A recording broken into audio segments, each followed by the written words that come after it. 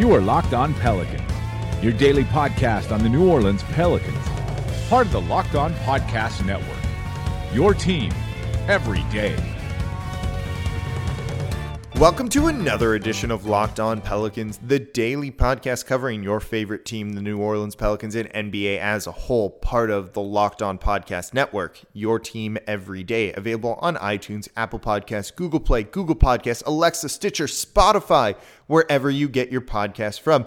I'm your host, Pelicans Insider Credential, member of the media and editor over at LockedOnPelicans.com, Jake Madison, at NOLA Jake on Twitter, here with you all on this Wednesday, a game day back in the Crescent City, not on the road anymore. That is a big deal for this Pelicans team after their recent 0-5 streak, losing on Monday night. We're a day late here. I had some family in town, basically, so we had to take care of them. So we're recapping the 122-116 loss to the Oklahoma City Thunder a day late. It'll be okay. We're going to get through this together. Then we need to talk more about this losing streak. 6 games in a row now for the Pelicans, and put that into some context. We're going to talk about a couple other things as well, and then preview tonight's game against the Chicago Bulls. Maybe this Pelicans team can get back on track. This is certainly a team to do it against. So a lot to cover and catch up on in today's edition of Locked On Pelicans. All right, so a 122-116 loss to the Oklahoma City Thunder. It's the Pelicans' 6th straight loss, 5th on the road on this 5-game road trip. And we're going to put this into some context in a minute, but I want to just quickly recap this game because I think the context is more important than looking at this game on an individual level. Not the best Pelicans game. They did start Wesley Johnson in this one. You had Jrue Holiday, E'Twaun Moore, Wesley Johnson, Nikola Mirotic, Anthony Davis. And then Julius Randle coming off the bench, who was kind of the star for the Pelicans. Davis, though, played almost 38 minutes in this one, 20 points, 8 rebounds. And it looks like on the surface, those are decent numbers. But AD can do that with almost one arm tied behind his back. He can do it in his sleep or insert whatever other cliche you want in this. He did have 5 turnovers, and it's very clear that while he has this elbow injury, something is very much not right still. And maybe he's rushing back from this injury a little bit too early. Now, all of a sudden, you have Elfrid Payton, who's upgraded to questionable from out for tonight's game against the Chicago Bulls. And it's been rather frustrating that he's got this quad injury and he hasn't been playing, and there's been no update from the Pelicans. But with AD not nearly being as effective as he normally is, or as he should be for this team, you can kind of appreciate and understand a little bit more why the Pelicans are taking a much more cautious approach with injury and with their players than it has been in the past couple of years. Part of this goes back to the article that was written for SB Nation over their kind of programming, training, diagnostics is maybe the best word, on how they approach injury after the past couple of years and keeping AD healthy, and how they take a look at it with that, and they're applying some of it to that, and maybe that makes them a more cautious team. But certainly with AD kind of, moving his elbow and kind of kicking it out, or whatever you want to say, with it during these games, and not nearly being as efficient or as effective or commanding the high usage rate that he normally does, something is not right. And maybe it would have been better to keep him on the shelf during this time and not rush him back, or not put him out there if he's not 100%. And I think you're kind of seeing that. If he has just a middle-of-the-road game for him, the Pelicans win this one. They really do. Their bench got them back into this one in the second half, led by Julius Randle. There we go. We finally dive into the numbers here. Who was perfect, by the way, on the night. He was 10 of 10 from the field, 2 of 2 from deep, 4 of 4 from the line, finished with 26 points, 8 rebounds on the night. That's a very good performance. Ian Clark got some minutes again as the Pelicans really try and figure out this backup point guard spot. He played almost 32, finished with 10 points. The shooting wasn't there, but at least it's just kind of a different option than what they had been doing, which didn't work. Frank Jackson didn't play in this one. Tim Frazier, the other guard off the bench there, only played 8 minutes and was very ineffective during that stretch. But it was the Pelicans bench that really did kind of claw them in there again, led by Julius Randle. And that's going to need to happen when E'Twaun Moore only gives you 4 points on the night. He played just 16 minutes in this one. Wesley Johnson played almost 19. He finished with 5 points on the night. And they just didn't have it going against this Thunder team.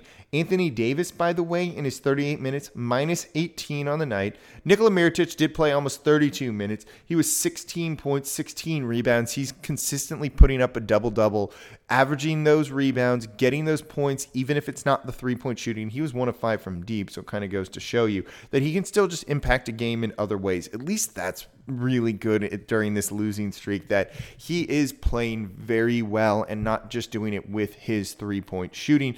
Jrue Holiday almost played 40 minutes in this one, 22 points on the night, 14 assists, 4 rebounds, but he had 6 turnovers. Davis had 5 turnovers as well, and that's really where this team struggled. And this comes down to the kind of larger issue with this Pelicans team during this losing streak. We said we're going to put it in some context. They were basically the number 1 team, and I gave you the numbers in Monday's pod before this game, heading into where they were during this losing streak. They were great at not turning the ball over. Well, all of a sudden that has changed. 21 turnovers on the night led to 28 points for the Oklahoma City Thunder in transition for that team there too. Fast break points, Oklahoma City had 18. The Pelicans had just 9. You're turning the ball over. You're not scoring in the fast break when we've seen this team doesn't have the shooters to kind of keep up in the half court at times. You're going to have issues. The Pelicans just aren't playing the way that they were playing during that 4-game winning streak. The pace has dropped. The offensive rating has dropped because of that. And because they're turning the ball over more, that's probably the biggest reason here. They're just not playing their style of ball. Even if they're in transition, they've had bad passes in the half court, and they were the number 1 half court team during that 4-game winning streak. Going into the Jazz game, number 1 in the half court. That is absolutely changed. I don't have the numbers on it, but it's been not good since then. So that kind of puts this in a little bit of context as well. It's really starting with Anthony Davis. He's just not being the guy that New Orleans needs to win. He had that interview with Yahoo saying, I need to play a perfect game in order for us to win. That's not true. It's not even remotely true. But you got to play better than this. Right now he's averaging during the past 3 games, 18 points and 9 rebounds, but he's only shooting 36.7% from the field. 18 and 9 is nothing for this guy. But that's all he's putting up. It's probably due to the injury, certainly. But if he is healthy or even remotely plays like he should be, this team is winning some of these games. 36.7% from the field, that is gross and ugly and not a number that he should be shooting. A lot of it has to do is teams are trying to take the pain away from him, and he's having to rely on that long mid-range game of his way more often than the past 2 seasons. We used to see it. It was a pick and pop thing. He had that silky mid-range jumper that no one can contest, because when he jumps up and elevates for it, he can drain it, and he was great at it. You all know what I'm talking about. But he's gotten away from that for the past 2 years with Alvin Gentry here, focusing on more at the rim or from 3. You've seen the three-point attempts rise. You've seen the shots in the paint or at the rim rise as well, and he's getting away from that mid-range in favor of a more efficient shot selection. The problem is, now that those are kind of being taken away from him, the good shots, he has to go back to that mid-range thing, and he hasn't been practicing it for 2 years in live game situations, so he's missing more. And he just kind of needs to snap out of this, and he's had some dominant moments. He looks really good, but certainly this isn't the Anthony Davis that's going to lead this team to a lot of wins, or who's even an MVP candidate. All right, in the next segment, I want to touch on Julius Randle. I want to touch on Elfrid Payton, their overall importance to this team, particularly with Elfrid Payton coming back from injury and what he'll bring back to this Pelicans team, and where Julius Randle needs to improve. And you saw it a little bit the other night from him. But before we get to that, look, ever since I started this podcast, people have been asking me for advice. It ranges from a lot of different things, how to do this full time, but a lot of the time it's what team to bet on this week. And honestly, look, I talk about the Pels, I talk about the NBA overall, but I talk about what happens, not necessarily a predictive factor to this, because I honestly don't know who's going to win. But if you think you know, and man, a lot of my listeners who I've talked to absolutely know who is going to win. They make better predictions than I do. But if you think you know, you've got to check out MyBookie. Remember, who you're betting on is just as important as who you're betting with. That's why I always tell people to bet with MyBookie. Trust me, guys, they are your best bet this season. They've been in business for years, have great reviews online, and their mobile site is super easy to use. All of a sudden, you find out someone's not going to be playing or someone is playing, you want to make a bet on it there. You do that from your phone because you're at the game or you're at a bar. You're not just hanging out by your computer. You need an easy-to-use mobile site. So lay down some cash and win big today. I'd only recommend a service to my listeners that's been good to me, and MyBookie has. And that's why I'm urging you to make your way to MyBookie. You win, they pay. It's as simple as that. They have live in-game betting, the most rewarding player perks in the business. For all you fantasy guys out there, you can even bet the over-under on how many fantasy points a player will score every game. Join now and MyBookie will match your first deposit dollar for dollar up to $1,000. That is free money for you. Just use promo code LOCKED ON to activate the offer. Again, that's promo code LOCKED ON, LOCKEDON. Visit MyBookie online today. That's MyBookie. And don't forget to use the promo code LOCKED ON when creating your account to claim the bonus and your free money. That's MyBookie. You play, you win, you get paid. So putting this losing streak in some more context, and I want to look at, in particular, Elfrid Payton and Julius Randle during the stretch. With Elfrid Payton, it's more about his absence than anything he necessarily brings to the table, but what he brings to the table is pretty important because I guess it fills that absence. All of a sudden, we got a weird circle going on here. But all of a sudden, due to the Elfrid Payton absence, you see Jrue Holiday playing more on ball. And while that works in limited situations, we've seen just how indecisive he is when he attacks. He goes down, he doesn't know whether he should pass or whether he should score.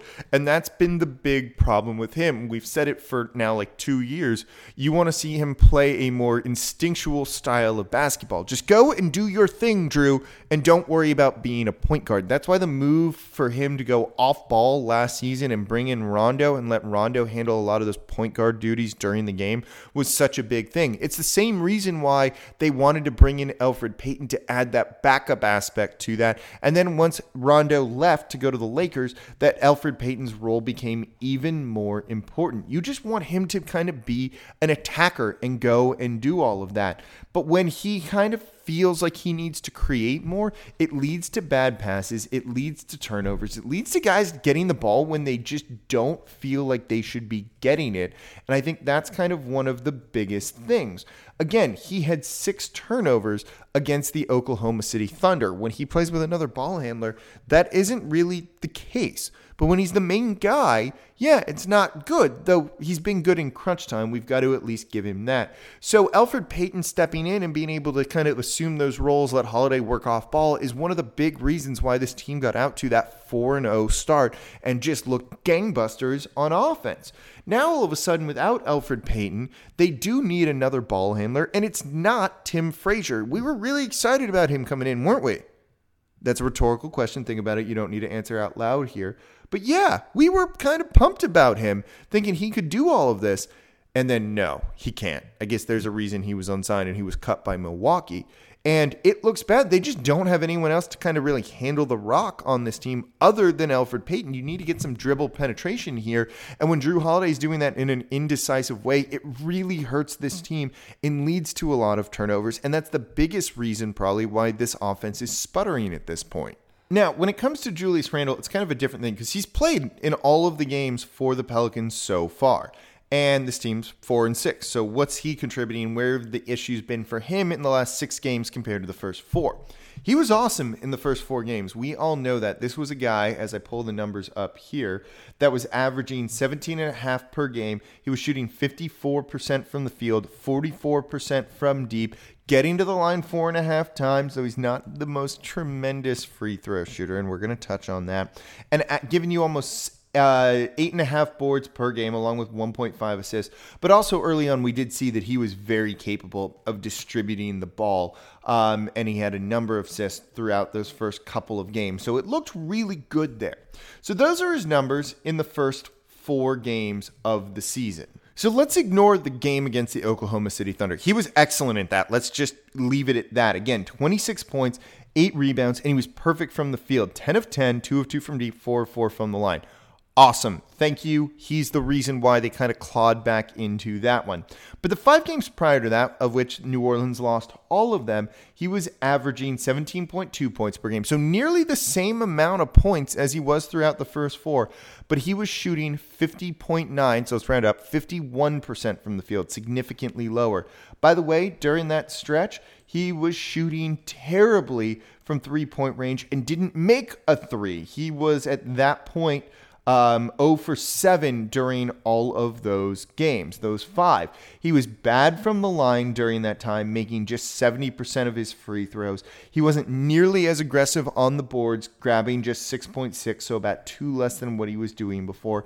And he was averaging 3.4 turnovers compared to just the 1 turnover that he was averaging in the first 4 games.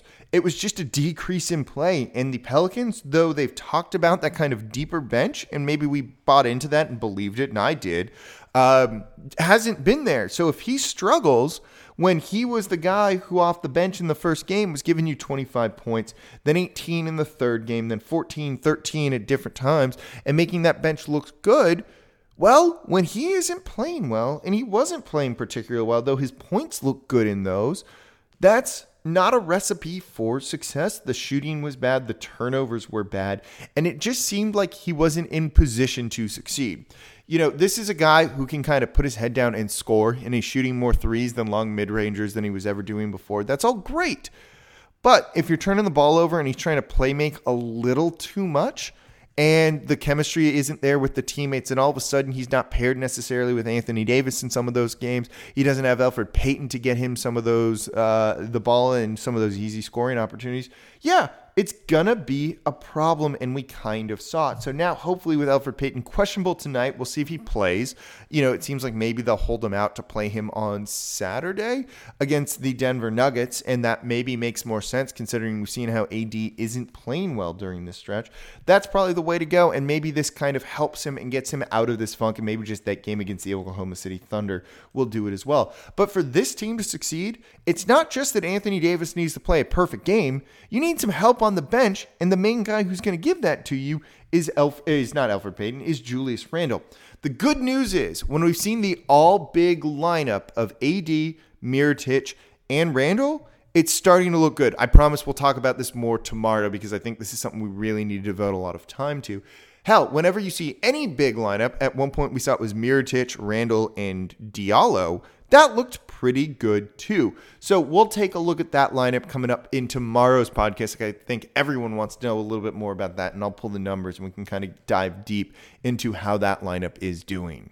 So before we get to the preview of tonight's game against the Chicago Bulls, there's a lot of sports going on here in Louisiana. The Saints are doing well. LSU is still in contention for a major bowl, and it's sometimes tough just to kind of catch up on everything that's going on around the NFL as a whole and the NBA as a whole. But the Locked On Podcast Network is doing unprecedented things on Twitter and Instagram to make it easier on you to catch up on everything going on in your favorite leagues. On Twitter, follow Locked On NBA Net. It's at Locked On NBA Net, and you get all of the Locked On Podcast Network local hosts covering their NBA team just in one easy feed for you. We're all kind of linked to it, so when we tweet about our teams, it comes up. It's not going to give you the extra stuff or anything like that. When we mention our teams, you get it in your feed. It's that easy. It's amazing during games, and whenever there's breaking news, that is the feed to follow as you get to see it from the local host covering it from an angle that you don't get anywhere else. On Instagram, Locked On NBA Net is giving you the biggest stories in just 1 minute. It's really cool. You scroll through, and all of a sudden you're going to get a 60-second clip from that show breaking down what you need to know about that team. When there's breaking news, there is absolutely nothing better. We've also got longer cuts on the biggest stories of the week in the Locked On NBA Net feed as well. So make sure you follow Locked On NBA Net on both Twitter and Instagram. All right, if the Pelicans were ever to get off of this awful losing streak that they're on, the Chicago Bulls might be the team to do it against. Currently, just 3-8. They have a defensive rating of 24th out of 30th, an offensive rating of 21 out of 30th, and they have a pace of 25. So that's just kind of good on its own. And then you look at the injuries, and it's pretty bad. Chris Dunn is out. Lauri Markkanen is out. Bobby Portis should be out. Denzel Valentine should be out. That's 4 of their better players on this team. They are just banged up, and it is a little rough right now. They do have some bright spots in Zach LaVine, who's averaging almost 28 points per game, giving you 5 rebounds, 3.8 assists. He's also shooting 35% from deep on almost 7 attempts per game. It's pretty good. You know, coming back from the injury that he had a couple of years ago.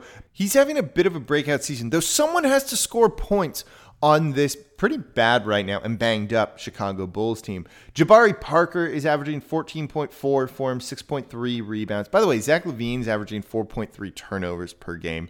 So Parker, by the way, 14.4 points, but that's coming on 13.1 shots per game. Not exactly great, efficient numbers right there. And then, of course, you've got the former LSU player, Antonio Blakeney, who is having a pretty good year for them, averaging 11.9. But no one really scares you on this team. Maybe Justin Holiday, Drew's brother, by the way, 11.5 points. And you kind of look at what Chicago does, and you watch them on film. They have a very inefficient offense that, by the way, turns the ball over more than the Pelicans have been turning the ball over during this losing streak for them. That's a great sign, because when you turn the team over, you can maybe get some fast break points and play them transition and just play fast and in the break like this Pelicans team wants to do. They also don't turn opponents over, being one of the worst in the league when it comes to opponents' turnover percentage.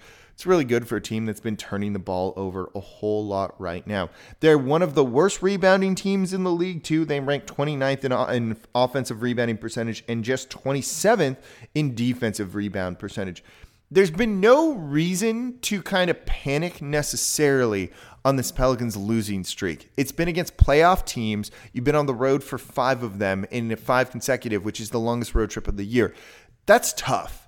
You lose to this team, the Chicago Bulls at home, yeah, we're going to have an angry cast the next day. So hopefully that isn't going to happen and we don't see that occur, because this team just isn't good really at anything in particular.